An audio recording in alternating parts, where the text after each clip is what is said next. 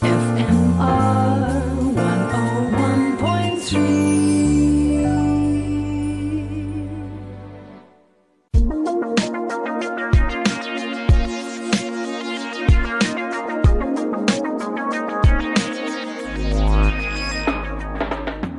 Welcome to Tech Talk with me, David Dundee. If you have questions or want to find out more about something, drop me a line at david@fmr.co.za, and you can find me, of course, on @DavidDundee on most social media channels. That's DavidDonde, and the podcast, as always, on fmr.co.za.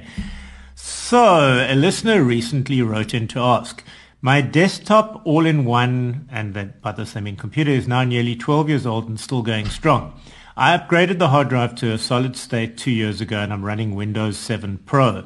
I've tried installing Windows 10 but it didn't work properly. I'm mindful that electronics don't last forever and wondering whether I should buy a new computer. Well, Robin, here's the thing. If it ain't broke, don't fix it is an age-old adage and one we could well all listen to. I personally suffer from a common ailment afflicting all tech journos called upgrade-itis. We like to upgrade things until we break them or they become otherwise useless and redundant. For example, I wrote this program while working on my Mac, which is running OS Ventura, which is the new operating system that's about to come out. And my phone, of course, is on Mac OS 16, also software that isn't out yet. And it's a matter of time until one of these is no longer useful because I love the allure of beta software. It's pre-release with all that comes with that. Oh well, at least I'll know why things don't work when they don't work. So, as you were saying, Robin, the computer runs fine.